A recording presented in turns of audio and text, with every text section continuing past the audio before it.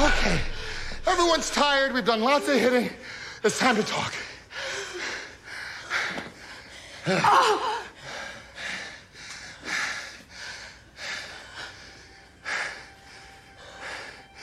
Hail, hail, Blissfield High, chomp, chomp, chomps, our battle cry. When our beavers come to fight, feel our glory and our might. Yeah?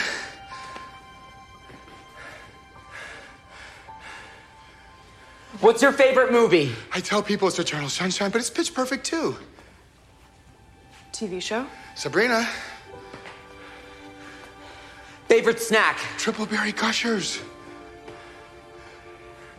Who's your biggest crush? Booker Hooker.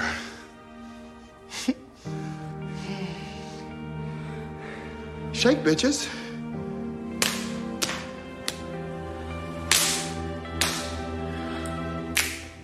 Right? Oh my God!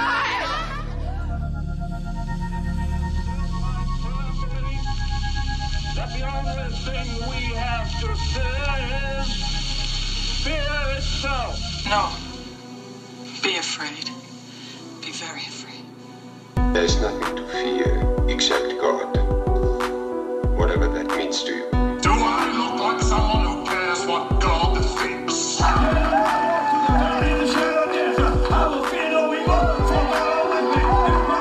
Why do I say this? Because we got Holy Ghost power! You're listening to a podcast exploring faith and fear, what scares us and what saves us. This is the Fear of God.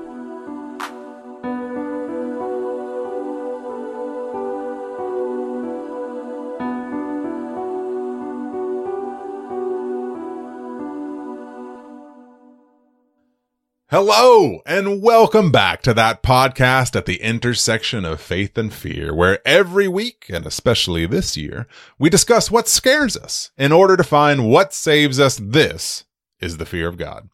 Speaking to you right now is one of your hosts, Nathan Rouse, and typically with me is fellow co-host Reed Lackey. And guys, he was here, but he said something about needing to tend to his anteater, and I just frankly didn't know they had any pets, which, whatever. It's COVID times. Everybody needs a comfort animal or something, or pal or friend or whatever. In the meantime, allow me to welcome you, like waking up in a body not your own, back into 2020 with the final entry. The final entry in the series 2020-2020 2.0. We're going to get freaky today as we look back at films released last year that we just didn't get around to, but I'm getting ahead of myself, because here at the Fear of God, we explore. We don't explain. Except for right now, when I explain that you can listen to the Fear of God at your nearest podcast platform. You can watch the Fear of God on YouTube, and you can browse the Fear of God on the web at thefearofgodpodcast.com, where you will find Reed. Hey! Hey, buddy. Okay. Okay.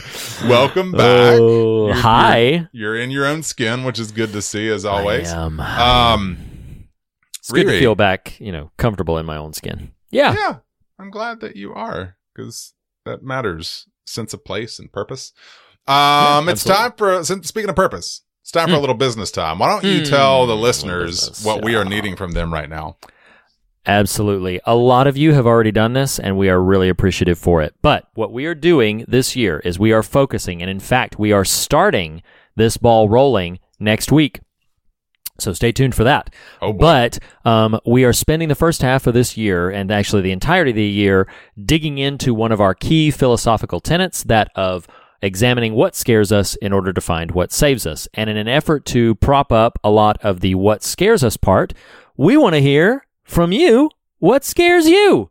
And it can be anything from your childhood, from recent days, whatever it is. We want you to go to thefearofgodpodcast.com. We want you to click on the banner on the top. That will take you to a little entry form where you can tell us who you are and your email address, and then tell us a little bit of your story. What film or book or magazine cover or painting or whatever it is. I mean, I don't know. Just tell us what scared you as a child or as an adult or in the last week or whatever it is. And the great thing about it is that if you're so inclined, this is a great opportunity for you to help program some of our content. So if there's a film that you're like, what? That you're like, man, I really wish that Nathan and Reed would someday get to this, then tell us about it.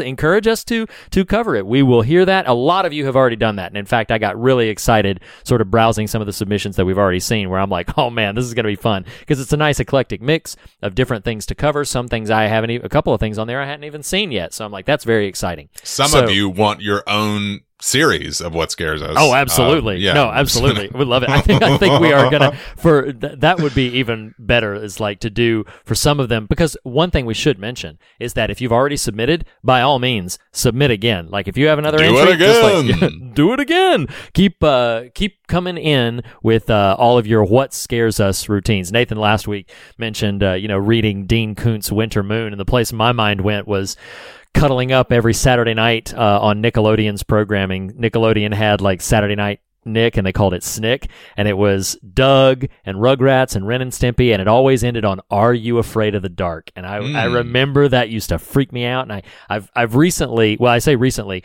within the last couple of years, I found some of the episodes were available for sale digitally and watched them, and actually some of them still hold up really, really well for a kids horror TV show. So that was you who submitted that one. Okay. Yeah. Cool. Yeah, that was me. I actually have done most of them. So don't tell. No. Lead Racky was a dead giveaway. Actually, I did not submit any. But we want you to, and if you haven't already done this, please make every effort to do this. Just tell us about your submission of what scares you. We'll be reading some of, if not all of these stories on the pod. We'll be covering some of the material that we've been presented that we haven't already covered. It's going to be a really fun series. We're going to be spending the first half of the year doing that starting next week. So I'm very excited. Listeners, get to it. Another small bit of business time. Come join the Facebook group. Have a grand old time. Mm-hmm. Follow us on the old Insta. Write a review on iTunes. Check. All of it. Yeah, that's business time, Reed. That's some business. I think I'm gonna, because I liked it so much, I'm gonna revisit our old. I just love Canada. All right, here we go. What you watching? What you reading? What are you listening to? Really, awesome. That's why I love that one so much. It's just the lilt. Because that's perfect. What I would do. There's a lot of energy. Yes. Brent and I are on the same wavelength. Yes, it just brings it all up. Last week you went first. No, that's not true. Last week I went first. This week you're going to go first. Oh, am I? Okay. All right. Well, you did your dissertation. Wow.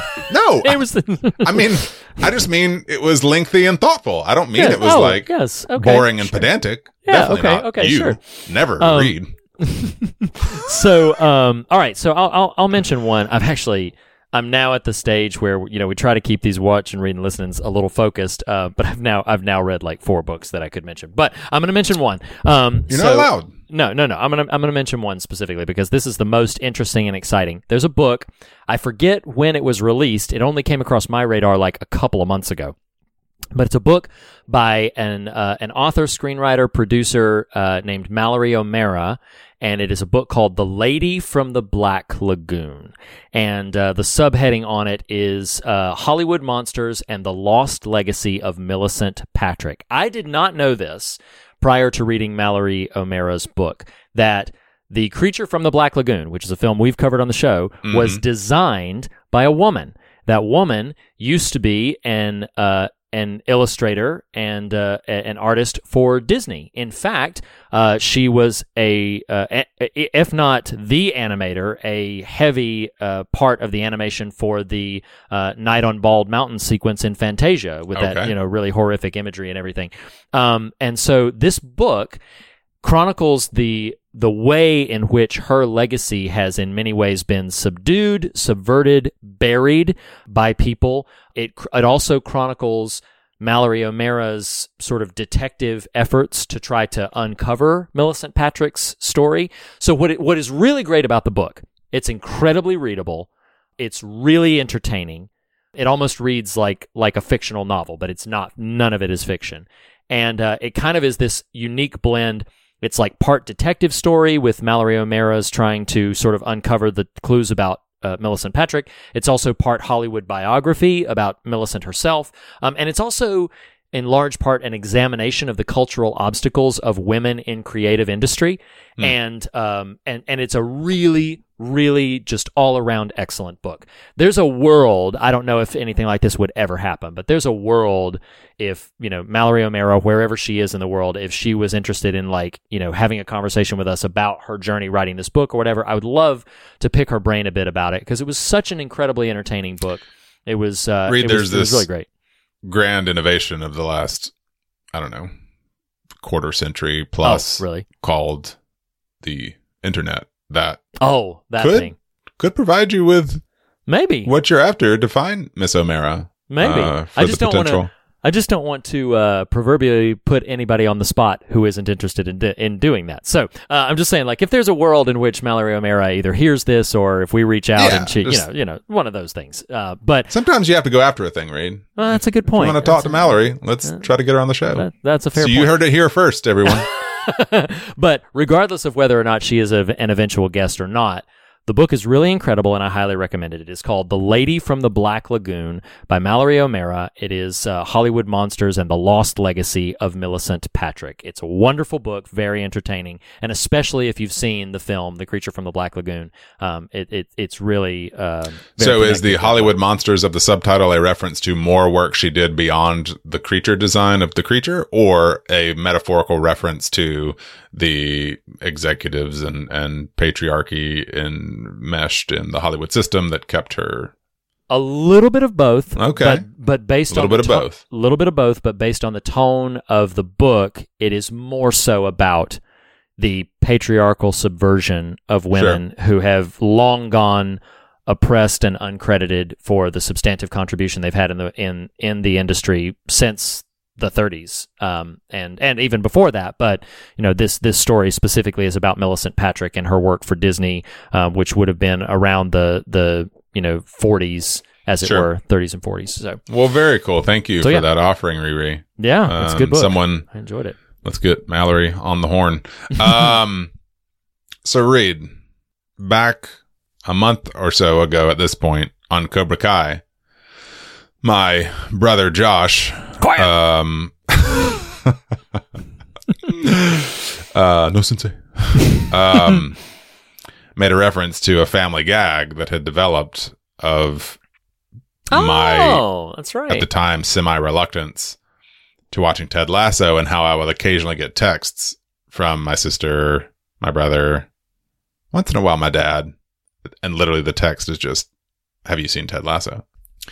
Such that after even the last episode, after Cobra Kai aired, friend of the show, personal friend Matt Murray just randomly texted me, "Have you seen Ted Lasso? Ha ha ha." Jokes on all of y'all, because I've seen Ted Lasso now. Wow. I was like, no more of this. I'm gonna, no more of this. Showed them. Showed them. Be gone. Yeah. This memifying my life.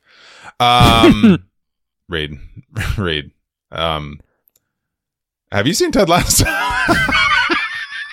I haven't, but it's on my radar because I've heard really great things from a lot of great people. So, yes. It is, if you are listening to this, I'm asking you, it's like a altar call. Have you seen Ted Lasso? It's like an altar call. And if you've not, I'm going to encourage, I'm going to exhort, I'm going to challenge you to either spend the $5 for a month subscription or to do the old free trial of Apple Plus TV service thing and watch the 10 30-minute episodes, glory be, of Ted Lasso. Because Reed, if you let Ted into your heart, it'll change you. That's awesome. But sincerely, it is the most lovely, uncynical, heartfelt, heartwarming, occasionally gets you choked up. Bit of TV, and everyone should watch Ted Lasso. That's awesome. That's exciting. The way I sort of described it to you is it feels like if Ned Flanders was Coach Taylor, but instead of kind of the show making fun of Ned Flanders in this scenario, they want everyone to be like him, and it's really beautiful. And I mean, my wife and I watch it together, and we're like, let's turn that back on. We haven't done that yet, but I would happily sit back down. And just rewatch the whole thing. Oh, yes. That's wonderful. That's wonderful. It's hysterical. It is hysterical.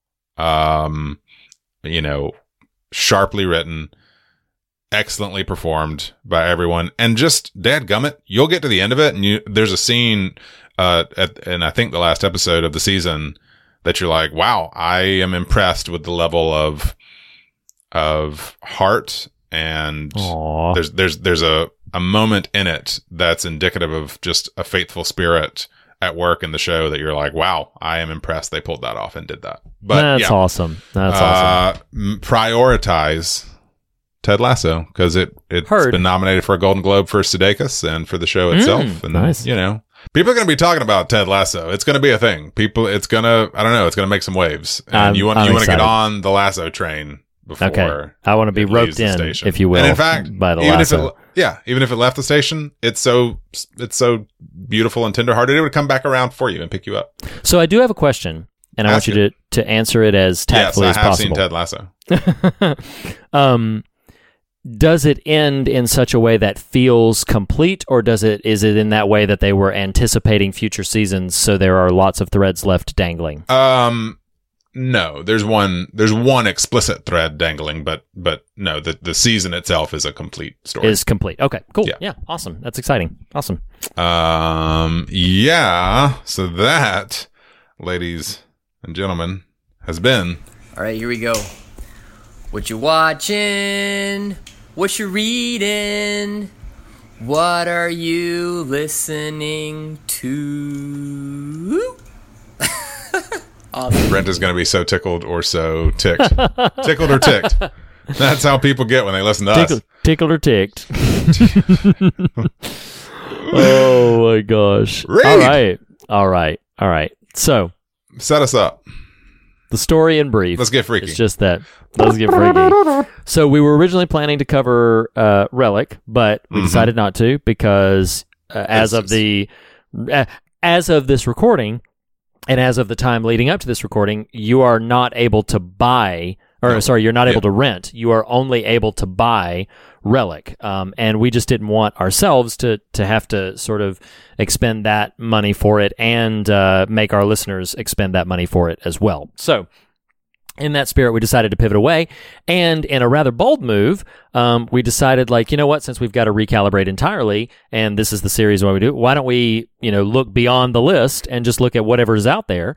I had recently seen Freaky, and I was like, you know what? I had recently gone Freaky.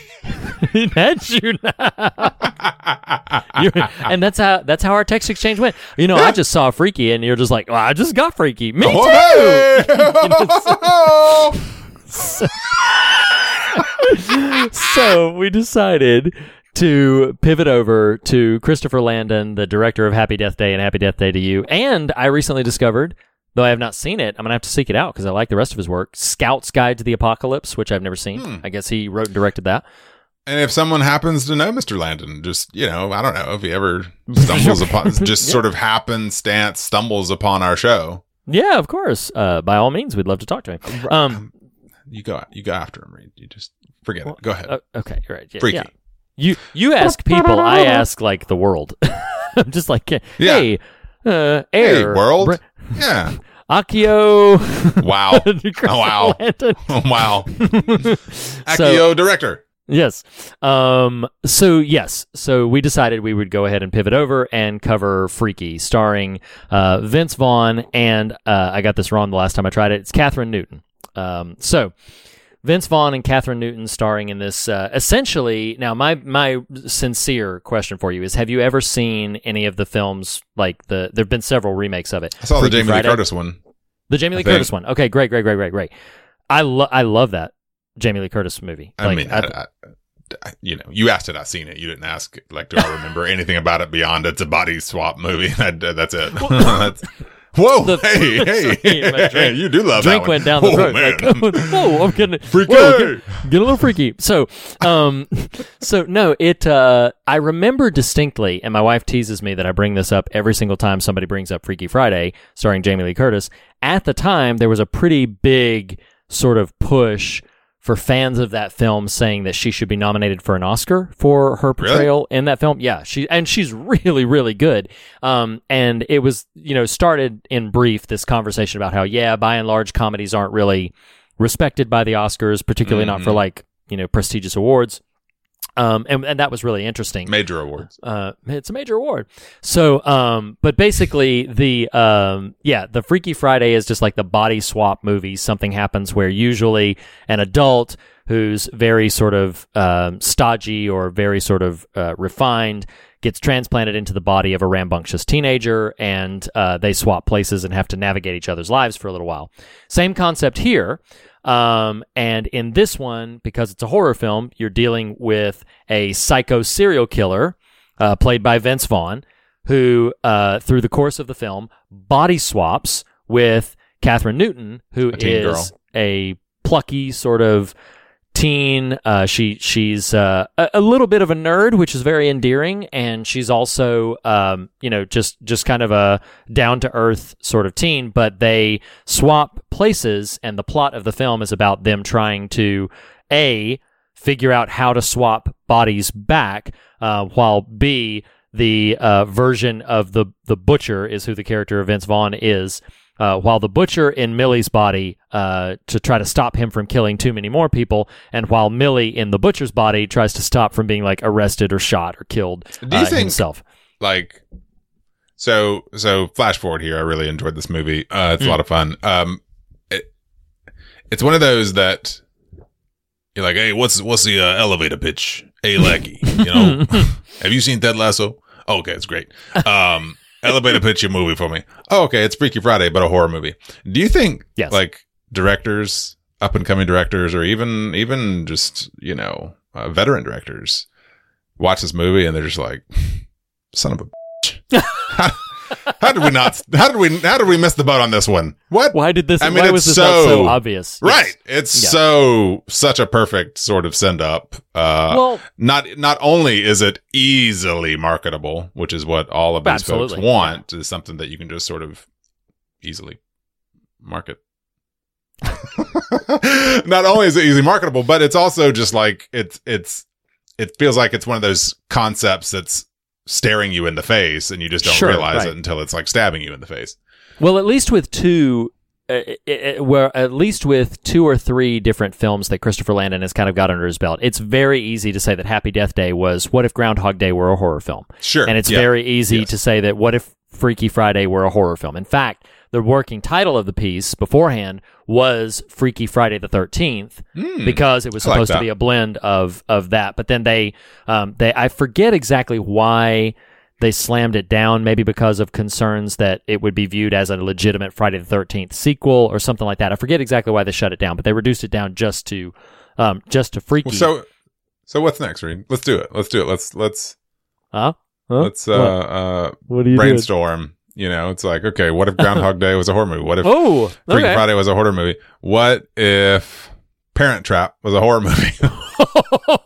it'd be like The Good Son, but like, oh no, Parent Trap, but actually the kids doubling up are actually not twins separated at birth, but rather are like split personalities, and one of them is like the evil incarnation of the psyche, and the other one is like the endearing one, and so they're actually trying to stop. It's like an actual parent trap. Like, yes, they get there. It's like Saw. It's like Saw, but parents. There's a like Ray Bradbury story called The Veldt that is very much like your version of the Parent Trap. That would be great. Like the kids lure them in. You owe me. From the grave, he owes you. No. It's really good. It's really good. Parent Trap. Okay, so Parent Trap. What's just classic. Like what? I don't even know any Shirley Temple movies, but something like that. No, but we also recently just had the 25th anniversary of Happy Gilmore. So like, what if it was like, okay. Wow. What? I didn't realize I was going to be judged. But for Happy throwing Gilmore's out not like an archetypal. Where are you going? I'm sorry. Well, I cut you off.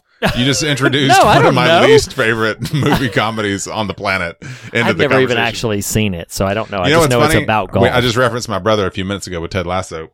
Mhm. He and this must have been like my, I don't know, sophomore or junior year. I remember him renting. Oh no, maybe that was Billy Madison. I don't think I ever got around to Happy Gilmore so the story I was about to tell is Billy Madison. Okay. He had rented it. We started watching it at home because you rent it and you watch it at home. And probably like 30 minutes in, I was like, no. Just like, forget it. I'm out. Okay. I'm out. I've got it. So, I've got yes, it. what? You, I've got it. sir, I've got in it. the hat. You, sir, in the hat. Okay, I've got it. So the pitch is that you've got basically these three actors who are down on their luck, and they are suddenly thrust in the middle of a psycho killer sort of rampage, and they thought they were showing up just to perform like some elaborate stage performance for this local town, and then suddenly have to team up and stop the psycho serial killer. So it's basically if Three Amigos was a horror movie.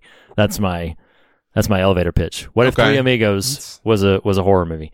So, and you've got three See, the comedic man- actors who, like, you know, The mail plane. because you get the. Look at it doing Okay. to the sissies. It's all like, But my really, little the rape the buttercup. horses and ride off on the women. That's Oh, when you. and Ooh. we trimmed the hedges of many small villages. Gonna make it. Man. I love that movie Sure. so much. Good night, Ned. So, yes. What if Three I Amigos was a recently- horror movie? Because of my appreciation for Catherine O'Hara and Schitt's Creek, went down a SCTV rabbit hole on YouTube. You sure did. and found an old clip of a highly politically incorrect segment from SCTV circa 1979 or 80. I don't know. Probably more like mid 80s, called Halfwits, which is a Jeopardy riff, but it's just dumb people as contestants. Like, I don't know that you could do this today, but Martin Right. Short is worth going and finding this clip for. So your Three Amigos made me think of that. So yeah. So Okay, I mean, so there's Three probably Amigos, better but ideas. horror, You know what? You know what? Come to listeners. Chime in on the Facebook group. What is your next big pitch? Yeah, it's got to be like boom. So Yeah. you took a little while to get. I like Three Amigos, so I give you some grace. But but it clearly took a while to get there. Yeah, I get it. I So, need yeah. just an archetypal tale that's Yeah. typically, comedic. When Harry Met Sally, but horror. I don't know what's that. Yeah, See? Prince It's and just- the Pauper, but horror. I got it. Sure. Okay. Anyway, so wait a wow. Yeah, Next. wow. It was written by Mark Twain, okay? He's a humorist. You're going to Sure. rattle me about all of this? Yeah. Like, Just- wow. but what's the story? I don't know. The Prince and the Pauper. They switched. All right. So Okay, we need to get to Freaky. this movie. Freaky is Freaky Friday, but horror. That's and true. everyone It is. who is in the film industry groans because they're like, "Dude, comment." So easy.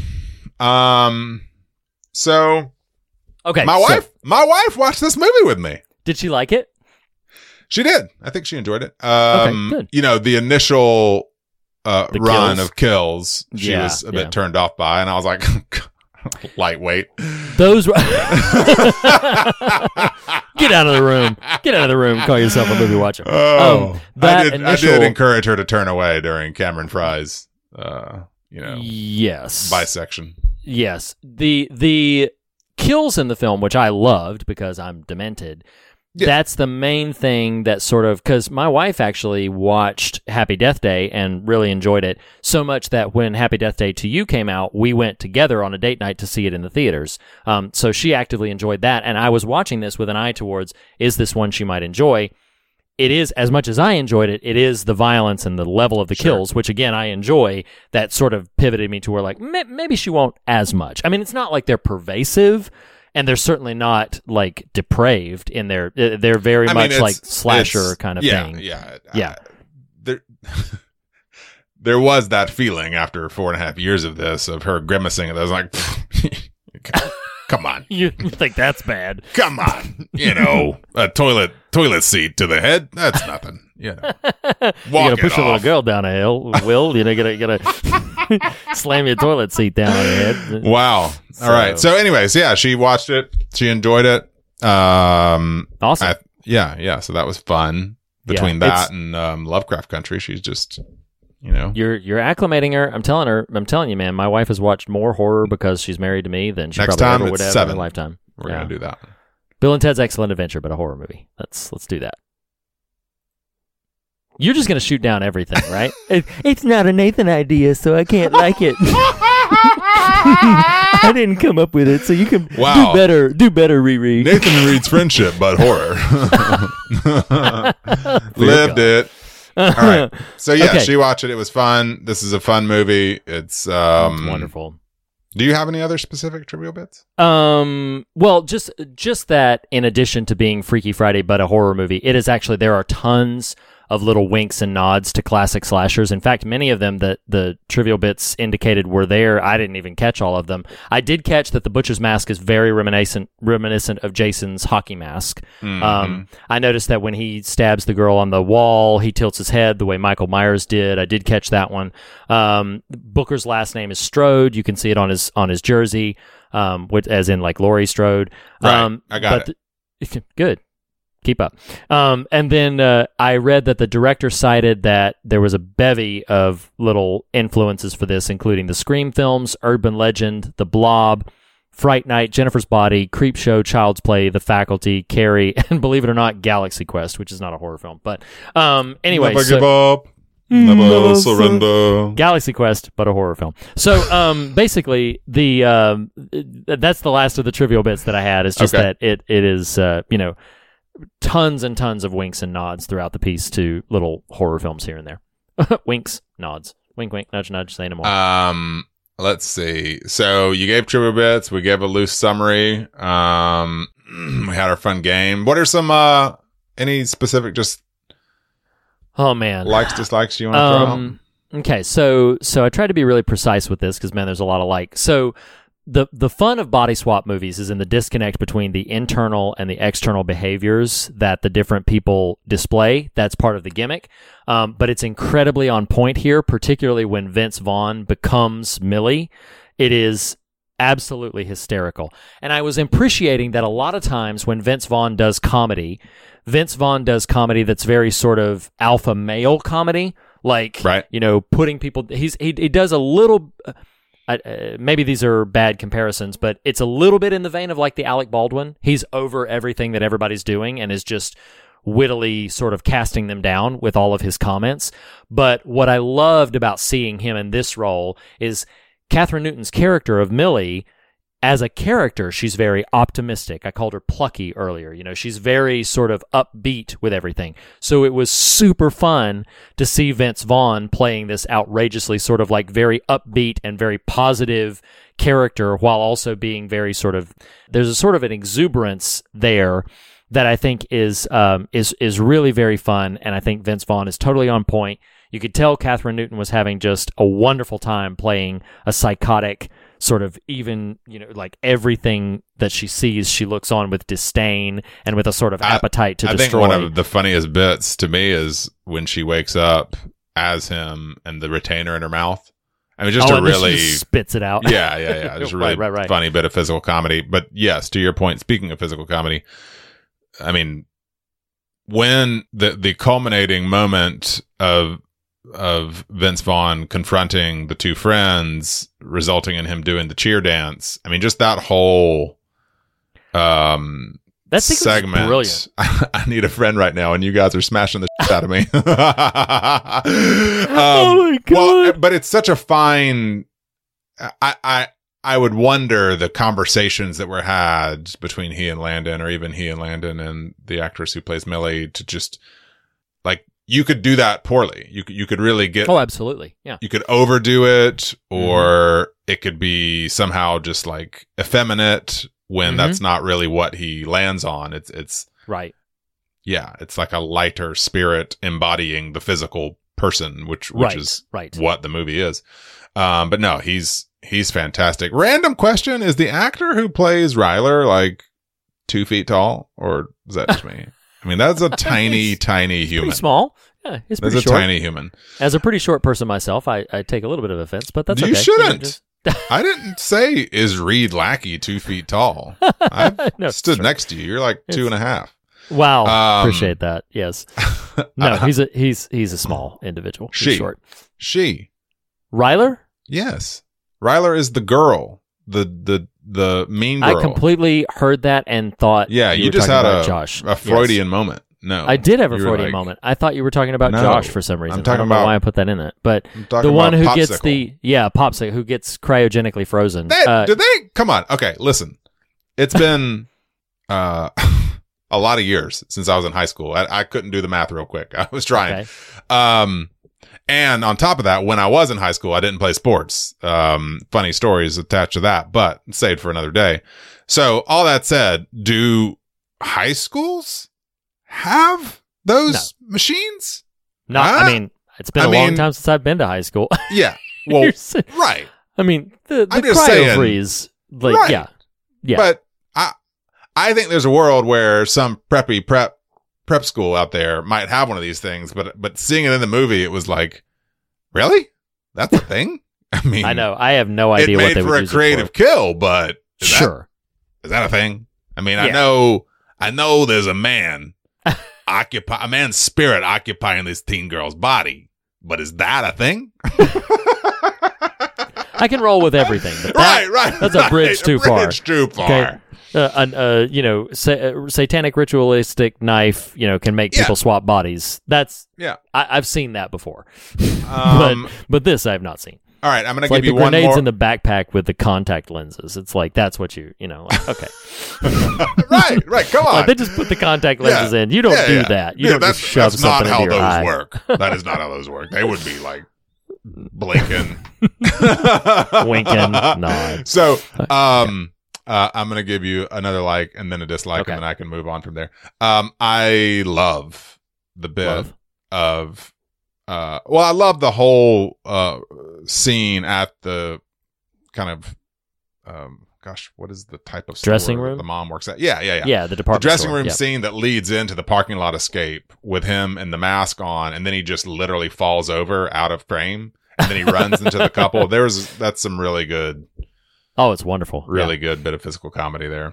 Yeah. Absolutely. I do love that scene too as well because it's a nice little and in the films of Christopher Landon's that I've seen, he's really good at sort of injecting a little bit of sincere sentiment into this otherwise very outrageous kind of story. And I think he does so pretty deftly. I don't think I'm going to address any scares, so I do have a couple more notes here. Okay. But one, my wife, other than the fact that she protested that Jim was the wolf in The Wolf of Snow Hollow, she is generally pretty good at predicting things in a way Okay. that is annoying as her media consuming spouse. So she called the 5 minutes ahead thing before they fully clarified She it. did? Yeah. I wasn't even on that wavelength. Like Yeah. when it happened, what I thought they might be going for is some version of like, oh, well now they'll find some other way to swap bodies that the really time did run out. Right. No, And they'll find some when other it way. doesn't happen, she said aloud 5 minutes ahead. That's And awesome. Like those for directors her. watching this movie, I said, son of a... I'm just...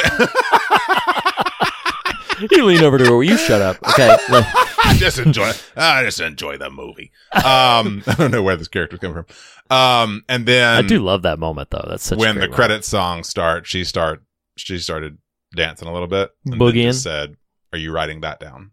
So I did write it down Oh, nice. as a note for the movie. I'm just giving some props to my wife for Well, good for her because Watching it's the like, brief. yeah. And it's funny too because I don't know if you recall this, but in Happy Death Day, there is a moment where someone's wristwatch alarm goes off and it kind of saves the day for her. That's when Tree is trying to run away from the killer, and then the wristwatch goes off, and then that's the moment to signal that the power was about to go out. The power goes out. She moves behind the killer and takes the killer out. So I just thought it was interesting. That's the first place my mind went when I saw that whole So I wasn't even on the wavelength of pro tip 5 minutes ahead, because I was remembering oh yeah, he's done this at least twice now. It's beginning to be a little bit of a director trademark thing. A wristwatch is going to somehow signal a save the day moment. Chekhov's gun. It's Landon's wristwatch. Yeah, Landon's wristwatch is going to go off. If someone references time. Yeah. Chekhov's gun, but it's a horror movie. So, okay. The Cherry Orchard, but horror. It's yes, every Russian is yes, that is. such is life. Cherry Orchard is horror. Why did you think it was otherwise? Oh man, redundant much. I've got a question, but I want you to say whatever likes, dislikes, or scares you. Okay, you've taken nearly all of them. So the one thing, that's what I do. But yeah, it's okay. It's okay. I will say this: if I'm gonna pick some nits, okay. The family dynamic between Millie's mom and her sister and Millie, it all just sort of strikes me as a bit disjointed. They don't all feel like they belong in the same family, because you've got Millie's sort of, just neat, nerd, cute adorability. And then you also have her sister, who is a very sort of type A personality, very, sort of stern, authoritative figure. And then you've got the mom, who, because of the loss of their dad, is completely spiraling into alcoholism. So if I were to pick a nit, and it is minor because I really enjoyed this movie, if I were to pick a nit, I don't think the film does a great job of making me believe that they are a cohesive family unit.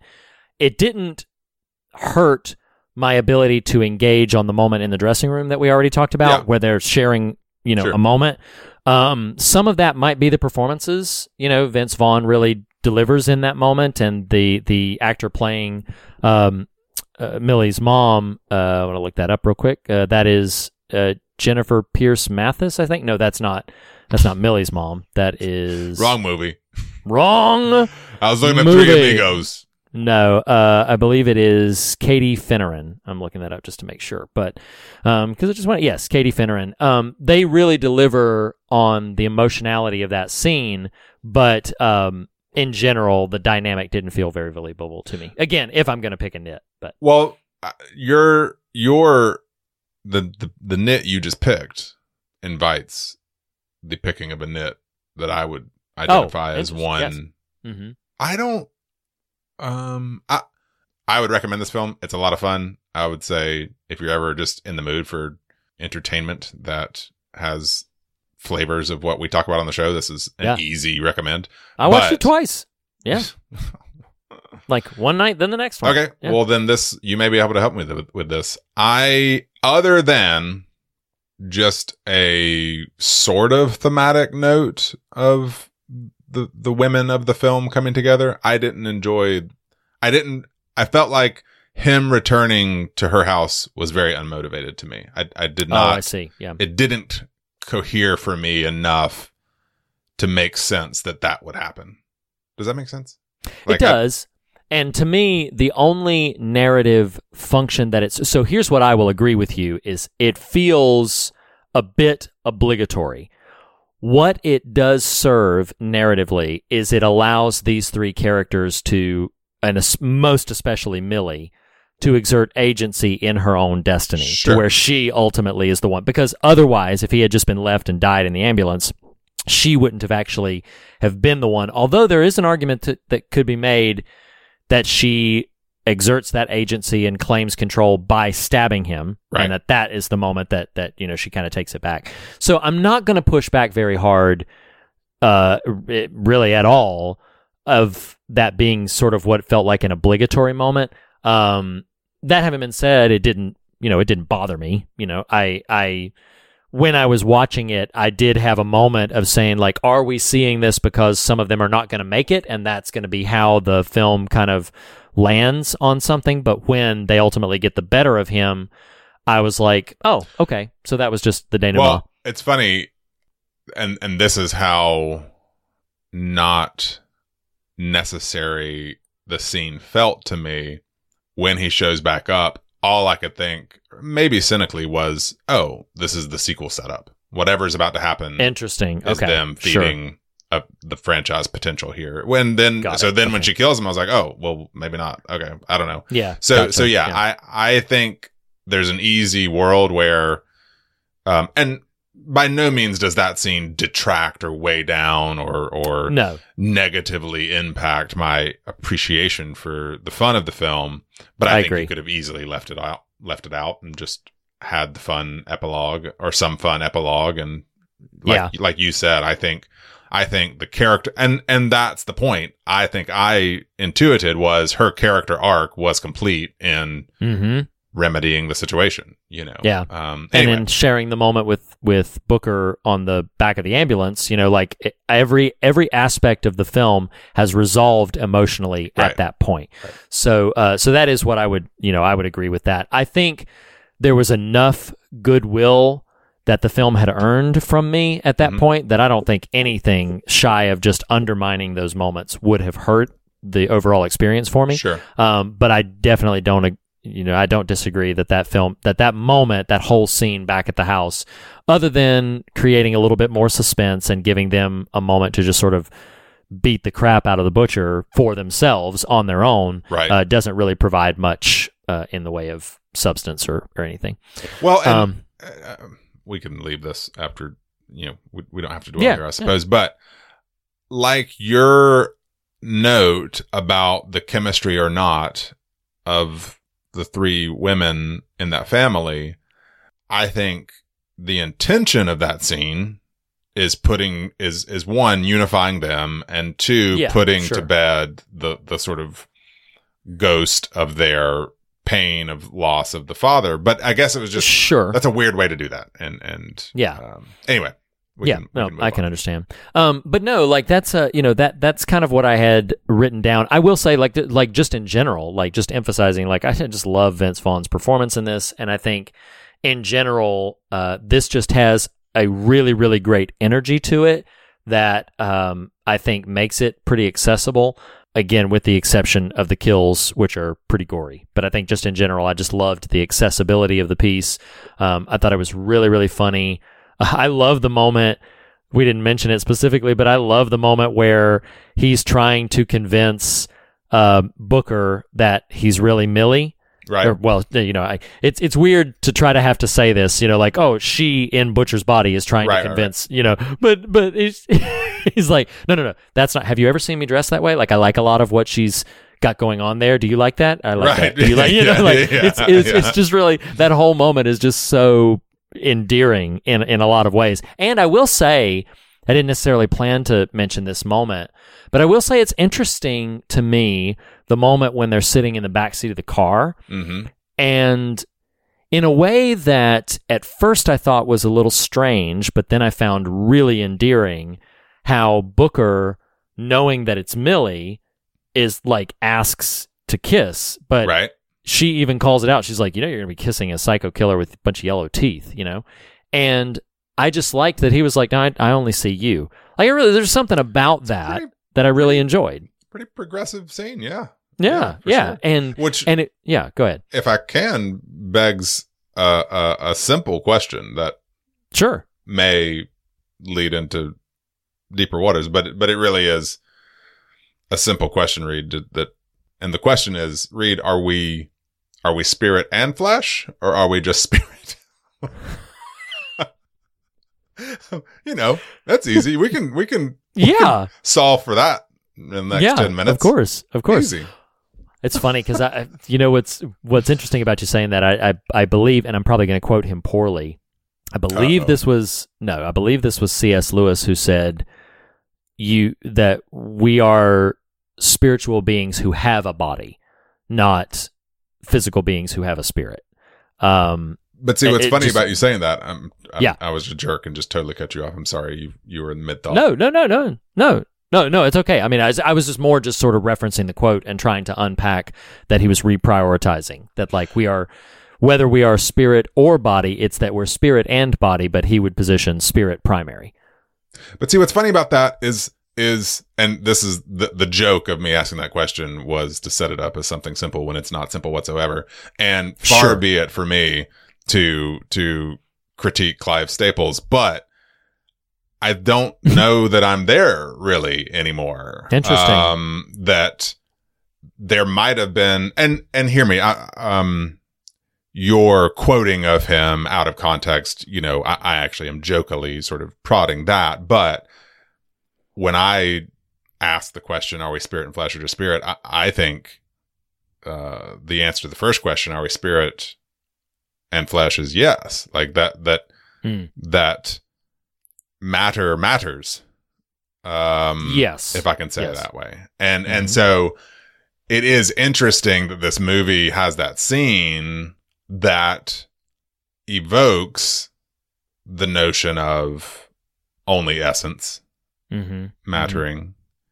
And don't ask me, you know, there's a way you can interrogate this and go all these different routes. I don't know that we're equipped for that mountain of a conversation, but I think for me personally in my sort of theological journey, I think to prioritize spirit is not a healthy theological frame. That it's not I'll take out the word healthy. It's not a theological frame that I really care to occupy much anymore. That is fascinating, and I will say this.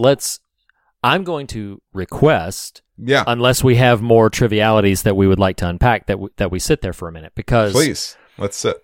Because I would like to interrogate this a bit if we can, because I feel like one of the things that I think is really vital and important is, and we talked I think like 3-4 weeks ago was the subject where I sort of brought up the idea of how vital and important the concept and practice of incarnation is. That the, you know, the embodiment of the Word made flesh is a really vital tenet to not dismiss. And in fact, it is a theological and philosophical idea that I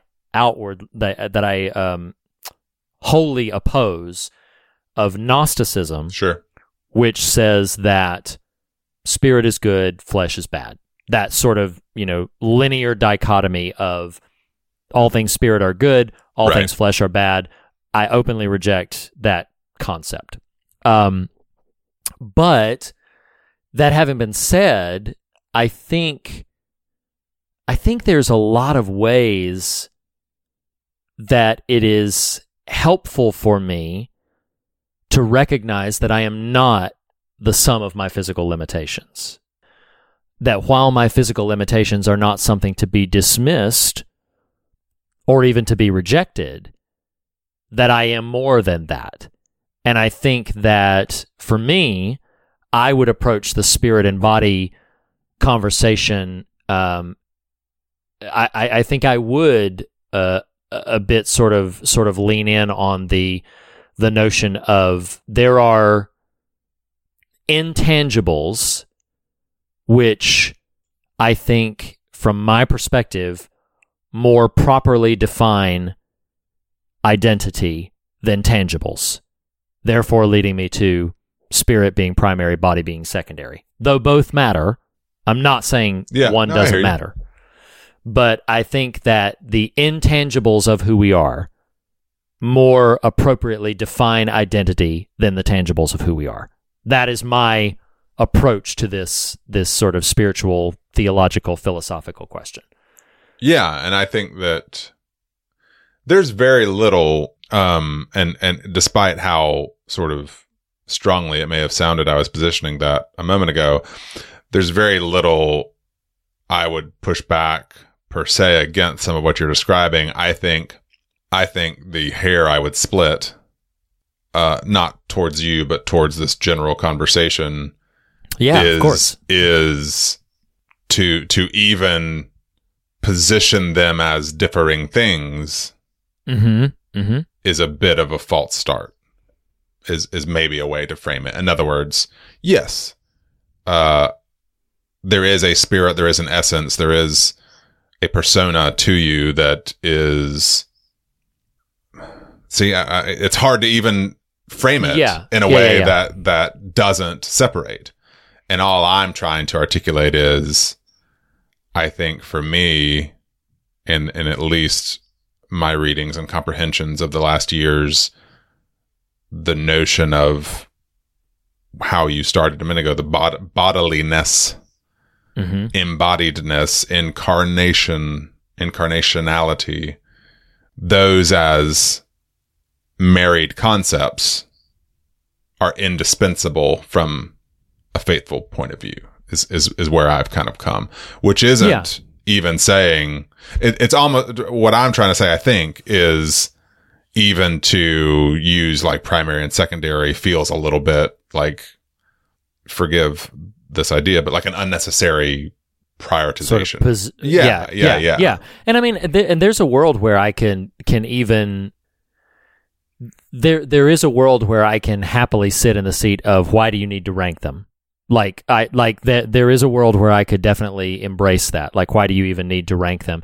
I think that there's a very real conversation to be had about the ways in which the way someone views their physical being and the way that can distort their concept of their identity and personhood is worth interrogating. Oh, there are gobs of spokes on the wheel of this. Yeah, absolutely. Yeah. And I think that, and that's not only just, the concept of beauty or the concept of value, the way that certain impressive physical specimens can be valued, whereas unimpressive physical specimens might not receive the same degree of value. That's that's something that I think is part of what I really want to champion in what I heard you saying is this notion of they are intrinsically in a sort of a marriage where it's like I can't separate out that I inhabit this physical space. I am physically here. What happens in my body and what I do with my body matters, and what takes place. At the same token, if, as so many people suffer with through time, if mental illness becomes a thing which begins to attack your mind, or if degenerative muscular diseases begin to attack your body, that does not, while certainly those things cannot be ignored, they don't suddenly define you.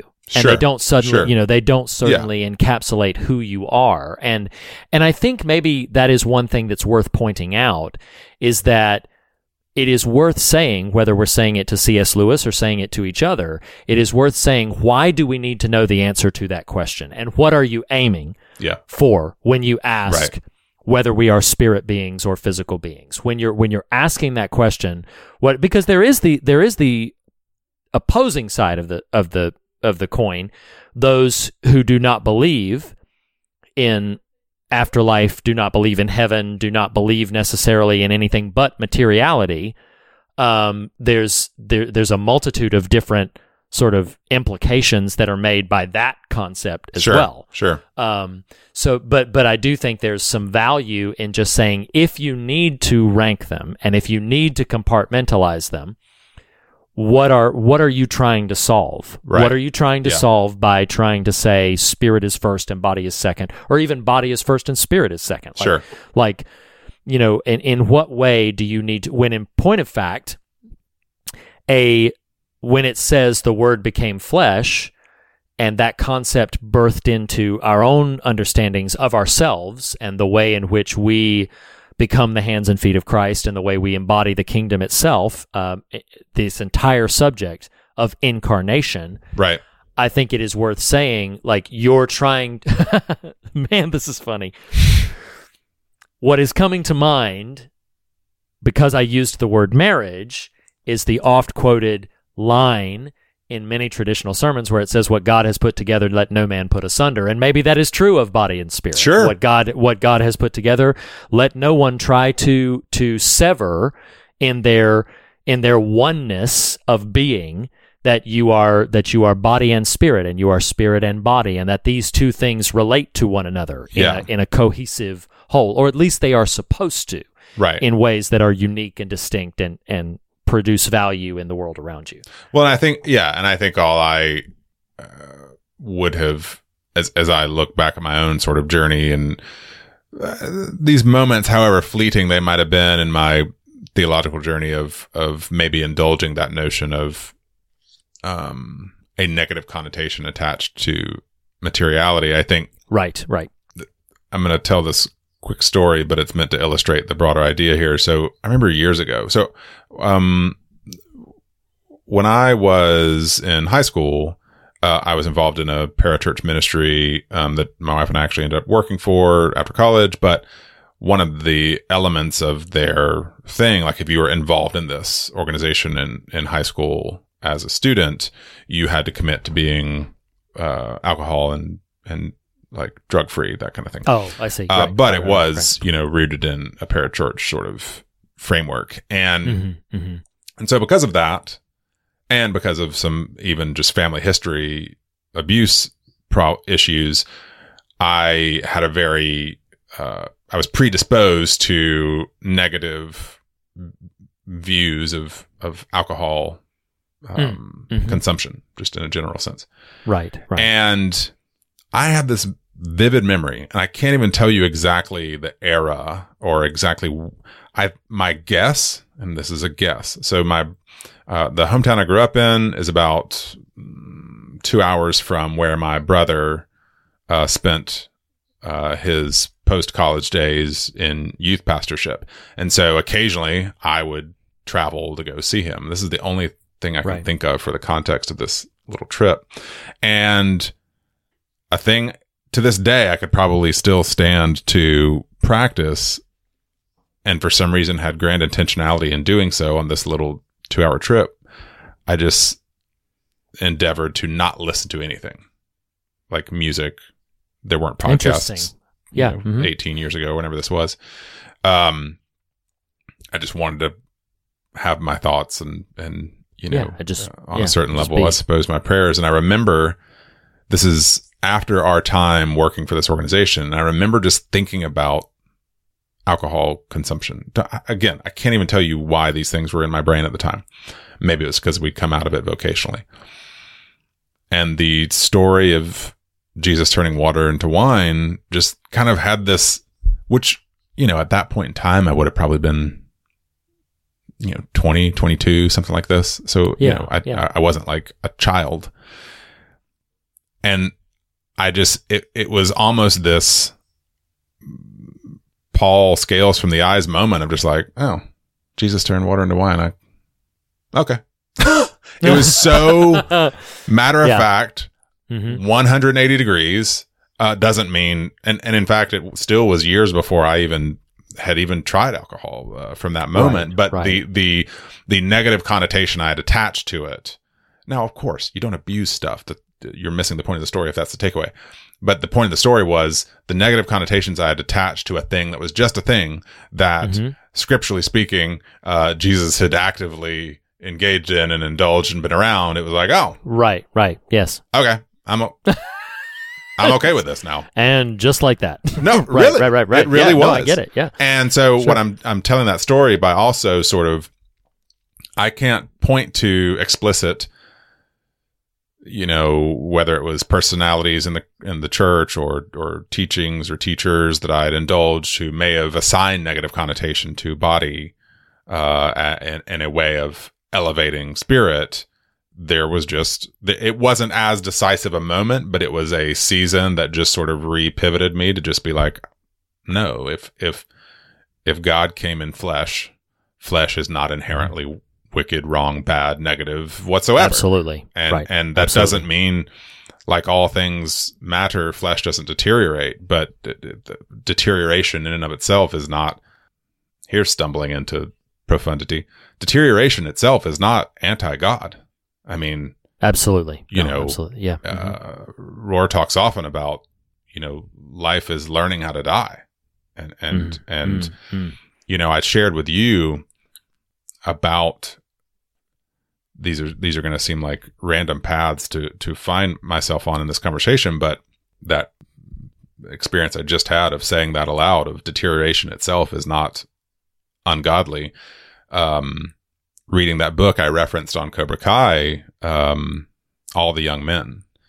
And this woman, Ruth Coker Burks, who effectively was a mother and a Christ to all these dying gay men dying of AIDS in the 80s, and gave last rites and compassion and burial and friendship and love to all these people. And this, I've told you this story, but I'm sharing it here in this context. She has this little moment in the book where she references becoming a friend to death.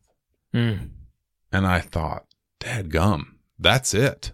How, and how when we talk about death, where is thy sting? To me, there was this weird pivot of not so much we're triumphant over this thing as much as it is now just a thing.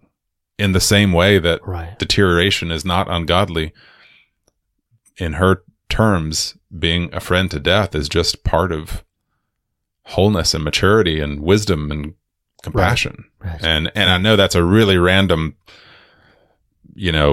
destination spot for the movie Freaky, but in this dialogue of flesh and spirit and assigning value via words like right, wrong, good, bad, wicked, righteous, those are all just words relative to the wholeness that is us, gifted to us by God. I don't know. That's maybe a really wild place to get to here.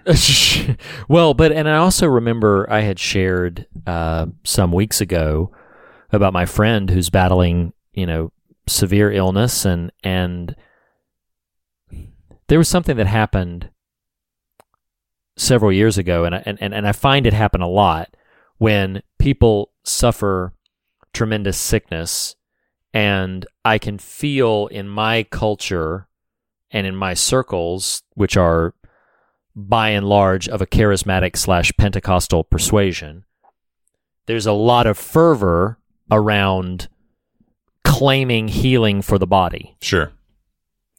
And what I sense in a lot of places is profound fear and tremendous fear of if this doesn't work. Right. Or if these things don't result in something positive.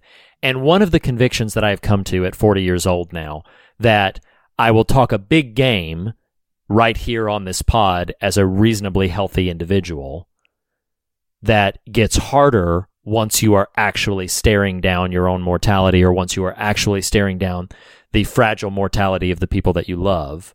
Mm-hmm. I remember stating to someone several years ago, when there was a lot of people praying for the recovery of a child, and the child was a baby. They weren't even a year old yet. And it was it was devastating. It was devastating to watch this happen, that this poor child had become sick and got worse, and the child did not survive.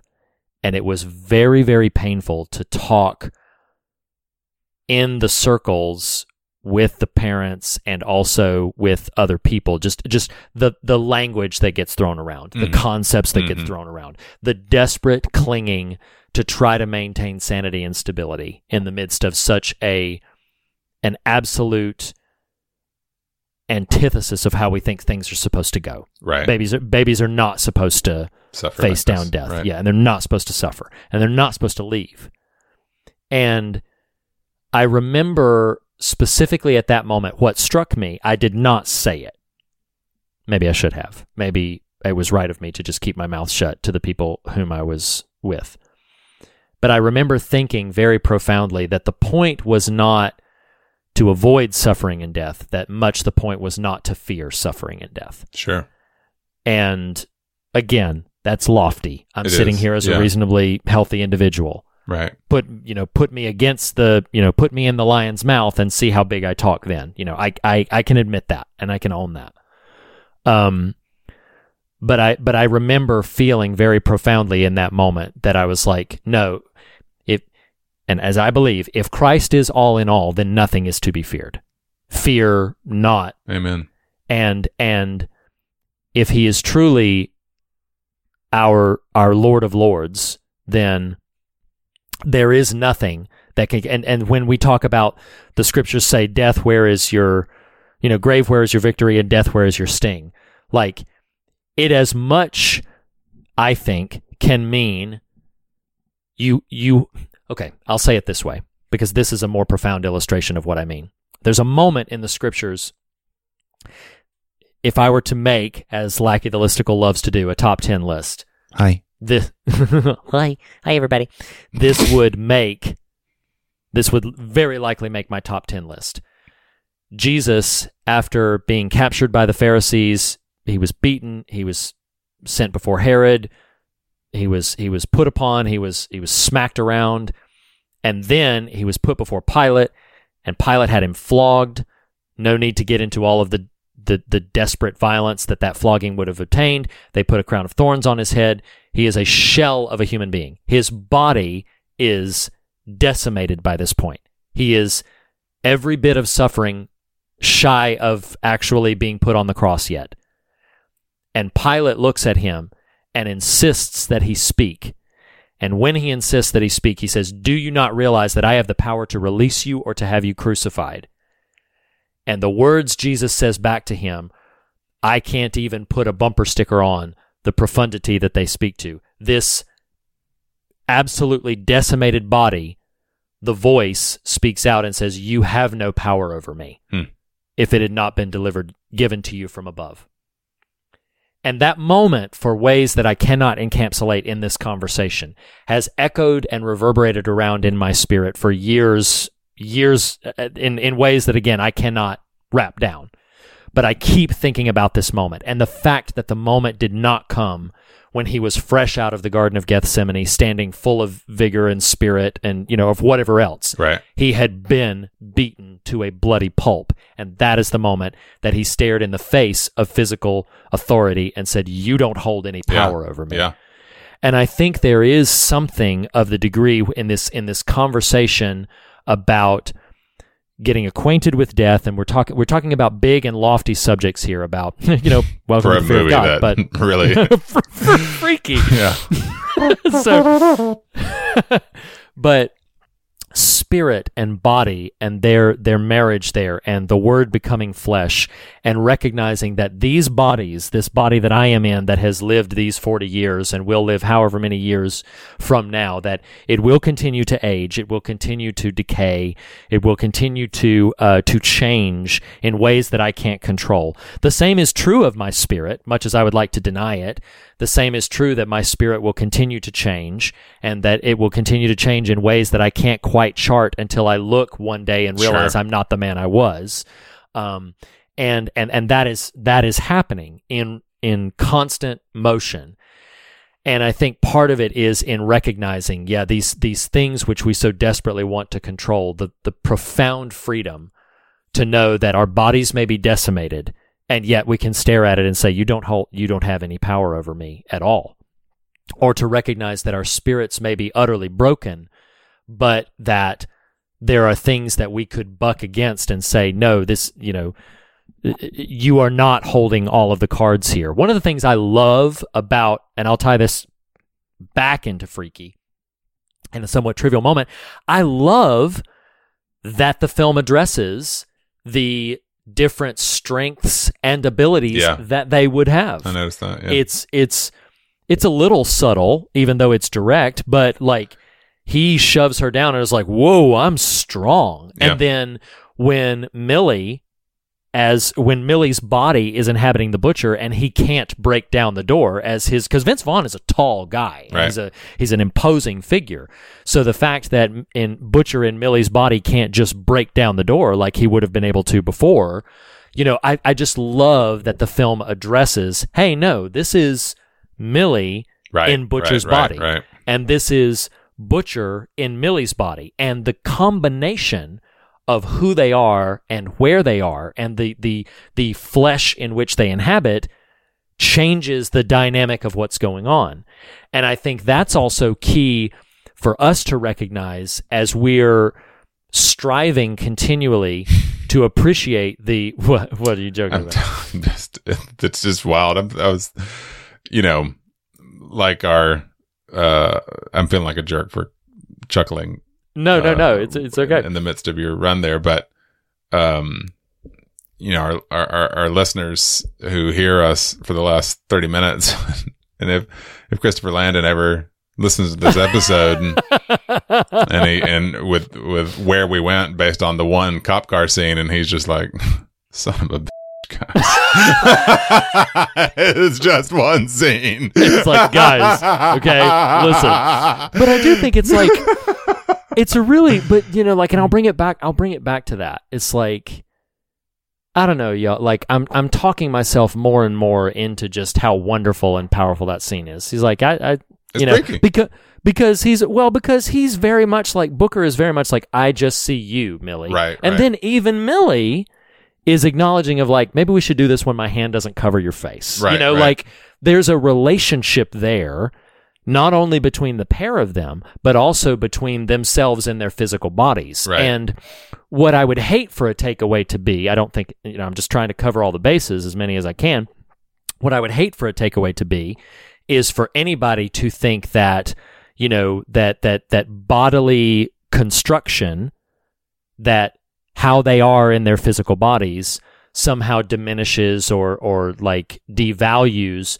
You know, Henry Nouwen talked a lot about the work that he had done with people who were, you know, completely helpless and completely, they were, you know, quadriplegic. In many cases, they were just basically in a vegetative state, but in physical bodies that needed to be bathed and needed to be fed and everything that had to happen there.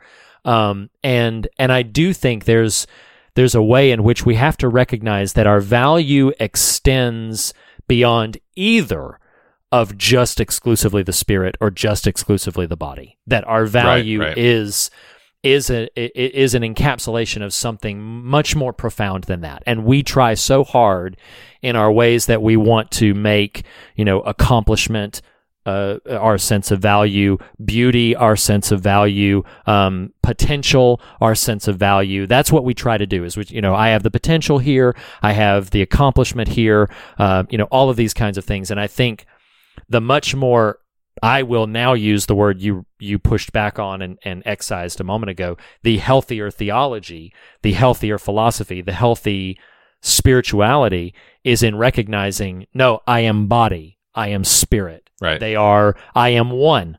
Right. I am a person, and I am fearfully and wonderfully made, as the scriptures say. Yeah. There is so much intention behind who I am. There is I'm threatening in to all get, its yes, in all of itself. Right. We use the phrase, you know, jokingly, but warts and all. Yes, everything about it. Do not strive for health by all means. If your body is in an unhealthy framework, then strive for health by all means. But don't strive for health because you have to achieve some sense of out of now rejection of body. Absolutely, absolutely, and objectification. Because that's really just a version of making a body a commodity, or you know, you're just waxing the vehicle that you think you inhabit. Okay, sorry. No, whoa! You're talking about bodies, and you're just waxing. I'm like, not me. I don't read like not. I know, no. I know you don't wax, but I think too, like I think there's a real valuable thing for us to embrace in just recognizing, like, no, like I am fearfully and wonderfully made, and by being that, I matter. I mean something, and we cannot even entertain the notion that there are, amongst physical personae, that there are rankings or anything. Don't get me wrong. In Hollywood and in athleticism and everything, there are some impressive specimens, absolutely impressive specimens in all degrees. Looking at you, Dan Stevens. That's a handsome man. That's a handsome man right there.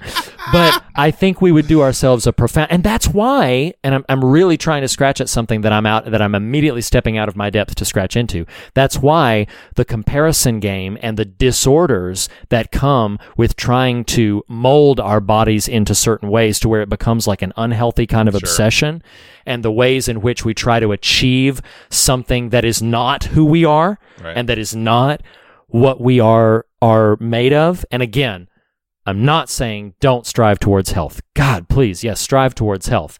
But do so because you are aware of this holistic marriage of self and spirit and body Do and things mind because they and are heart. true, not for Yeah. reward or to avoid punishment. Amen. Do things because they are true, not because that is it. Do things because they are true, not for reward or because they deserve punishment.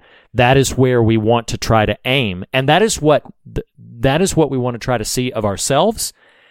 And once we see it of ourselves, I believe it will be significantly easier to see it of other people, because then we will be able to look and see the inherent, if you want to call it this, the divine spark, the intentionality behind our neighbors and our brothers and sisters and friends, and the people that we would otherwise might dismiss or at our worst selves cast down as inferior in any degree by spirit or body, and see them more in the way.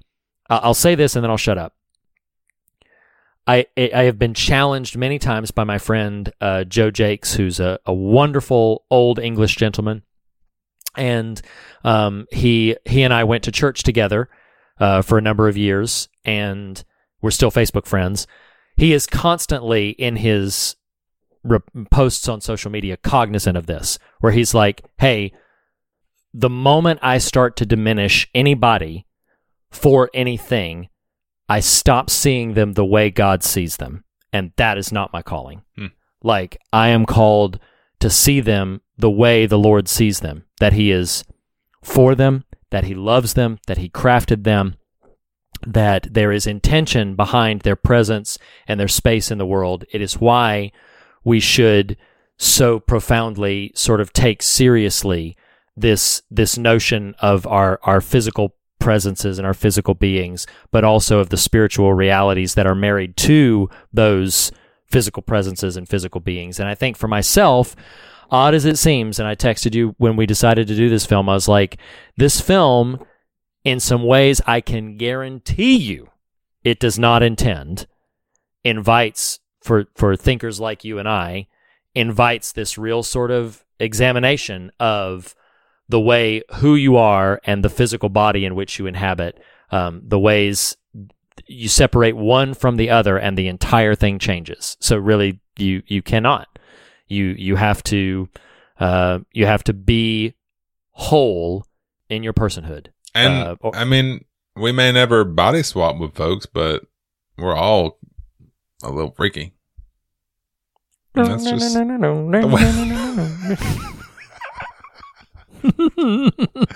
Why don't you bring us to the fog meter? I think so. All right. So the fog meter is our very specific metric of fear and God, the means by which we measure these films on their scares and their substance. Did you ever think in 4 years that Missy Elliott would play such a role? Oh, in absolutely. an episode It was of inevitable. Yeah, it was inevitable. Yeah, it was inevitable. Okay.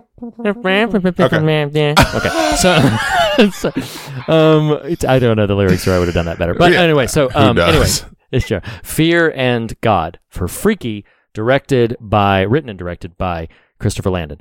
Fear. Listen, I don't think we referenced any sort of scares other than like the gore factor. It's not a nightmarish kind of film. I hate giving any film that I enjoyed as much as I did this one any sort of low score, but if I'm being realistic on the fear factor, it's a 4. That's pretty freaky, by the way. Yeah, I mean, to the uninitiated, the opening scene is going to be a little arresting, but sure. I mean, when they were crafting the kill of the teacher, they were like, "Yeah, let's go for it." he deserved it too. Oh, that's man. true. I was that's like, true. Yeah, for sure. Absolutely. Yeah, I think a 4 is fair. Okay, what would you say for the God meter? I think in some ways it knows it's savvy about what it's doing, but I don't know that it's after a ton more than just being competent and confident in what it's doing. So I think I'm going to go for a 6. I will join you in your 6 because I feel like the way you summarized it is quite appropriate. That it's like it's savvy and it's intentional, it knows what it's doing, that doesn't mean that what it's aiming for is terribly profound. I think when you think like we do, there's opportunities, sort of inroads to lead you to other sort of reflections. I'm astonished by where we went. So yes, I'll join you in your 6, and that means that we give Freaky, directed by Christopher Landon, a 5 out of 10 on the Fog Meter, which admittedly is a modest score, but the bigger question is, would you recommend people see Freaky? Heck yeah. It's a lot of fun. Oh my gosh, it's so fun. I highly recommend it. I feel like with just the minimal awareness that there's, and honestly, the gore that's in it is extreme but brief. It's not pervasive. Yeah. So, you might have to avert your eyes a couple of times, particularly in the first few moments of the film. But oh my gosh, for Vince Vaughn and Catherine Newton's performances alone, like it is really fun. It's incredibly enjoyable. Didn't even get into the wonderful supporting characters that are in it, great. and the really clever script. I didn't even mention the friggin'. I loved that. I don't know why this moment endeared itself to me so much, but I love when he's locking his sister. Well, I say when Millie in Butcher's Body is locking the sister into the jail cell. He's like, I didn't know your hamster was going to die, and I'm so sorry. And is like rattling off all these things. And then as he's walking out, he's very much like, that was some BS right there. Like, he's just like, I don't know, just the way that Vince Vaughn embodies this whole sort of like teen girl persona is really fun and endearing to watch. Yeah, so I just love it tremendously. So yeah, highly recommend Freaky. It's a really fun popcorn Saturday night if you are in the mood for a slasher thriller that's not going to keep you up because of disturbing elements. So that is that. That puts the final chapter of 2020 2.0. It's been fun In the books. This has been a blast. I've really had a good time. I hope the listeners have had a good time too. We've covered, we start with the Lodge and we end with Freaky. Yeah, so that's right. We run the gamut. So next week we're going to be starting this series we keep pitching to you about what scares us. Can I go ahead and share both that we're doing next week? Is that okay? Well, we're not doing both of them next week. We're not going to do both of them in the same episode, but can I say what's, the pair that is sort of opening up this series, if you will? I guess so. You don't feel committed. Well, surprises are fun. Okay. But should I just tell them next week's? Sure. Should I just Sure. We're just Well, you can tell them that the first two are me and you. Okay, we'll do that. Yeah. Okay. But I have to tell them what to watch next week. So well, I know that. This took way longer than I thought it would. Okay, so next week we're going to be starting in our series that we've invited you to tell us your stories about what scares us. And so, again, I'll reiterate, if you have not done this, go to thefearofgodpodcast.com, click on the banner on the top. It'll take you to a little survey form where you fill out your name, your email address, and then you can tell us your story about what piece of horror media material or any sort of pop cultural media material scared you. And if you want to use the opportunity to impress upon us and influence for us to cover something, this is your window of opportunity to do that. So, by all means, fill that out. Next week, we're going to be diving into Mine What Scares Us entry. We felt it was appropriate if we're going to ask you to do something that we do it ourselves. So, we're going to kick it off, and next week we're going to go with Mine, which is Stan Winston's directorial debut from the 1980s. I've referenced it a couple of times on the show. We're finally getting to cover it because that's what this series is all about. We're finally going to be going to Pumpkinhead, which is a classic of the late 80s. Do you know anything about it? No. I mean, I when I went to see if it was rentable, I just saw like a image of a creature, but that's all I know. Yeah. It's a pretty ghastly image, honestly. It is, yeah. So I don't want to tell you anything more about it because we're going to go into it. And because Nathan likes surprises, we'll leave his as a surprise until next week. So we are going to Pumpkinhead next week, rentable in all of the main outlets. Nathan, thank you so much for having this conversation with me. This has been a lot of fun and honestly went some places that I'm grateful for, but never would have expected that Christopher Landon's Freaky would have sent us to. So, so by all means, and listeners, thank you so much. As we say on every episode, almost every episode, because I think we forgot it last week, the fear of God is the beginning of wisdom, but not the end of the conversation. And in that spirit, we encourage you to fear nothing else and be on your way rejoicing. We'll see you next week, everybody. See you next week, guys. The fear of God is the beginning of wisdom, but not the end of the conversation. And you can continue the conversation in a variety of ways. You can start by visiting thefearofgodpodcast.com for all the latest news and episodes, or for merchandise and to contact us directly. You can follow us on Twitter at The Fear of God, on Instagram at Fear of God Podcast, or join the Facebook Fear of God discussion group. Special thanks to Jacob Hunt of jacobhuntcomics.com for our artwork, to Lee Wright, who helped me, Reed Lackey, write our theme music, and to Tyler Smith at morethanonelesson.com for making our show possible. Lastly, be sure to subscribe to us on your podcast platform of choice, and if you listen to us through iTunes, we would greatly appreciate a rating and a review. Thanks so much for listening. We'll see you next week.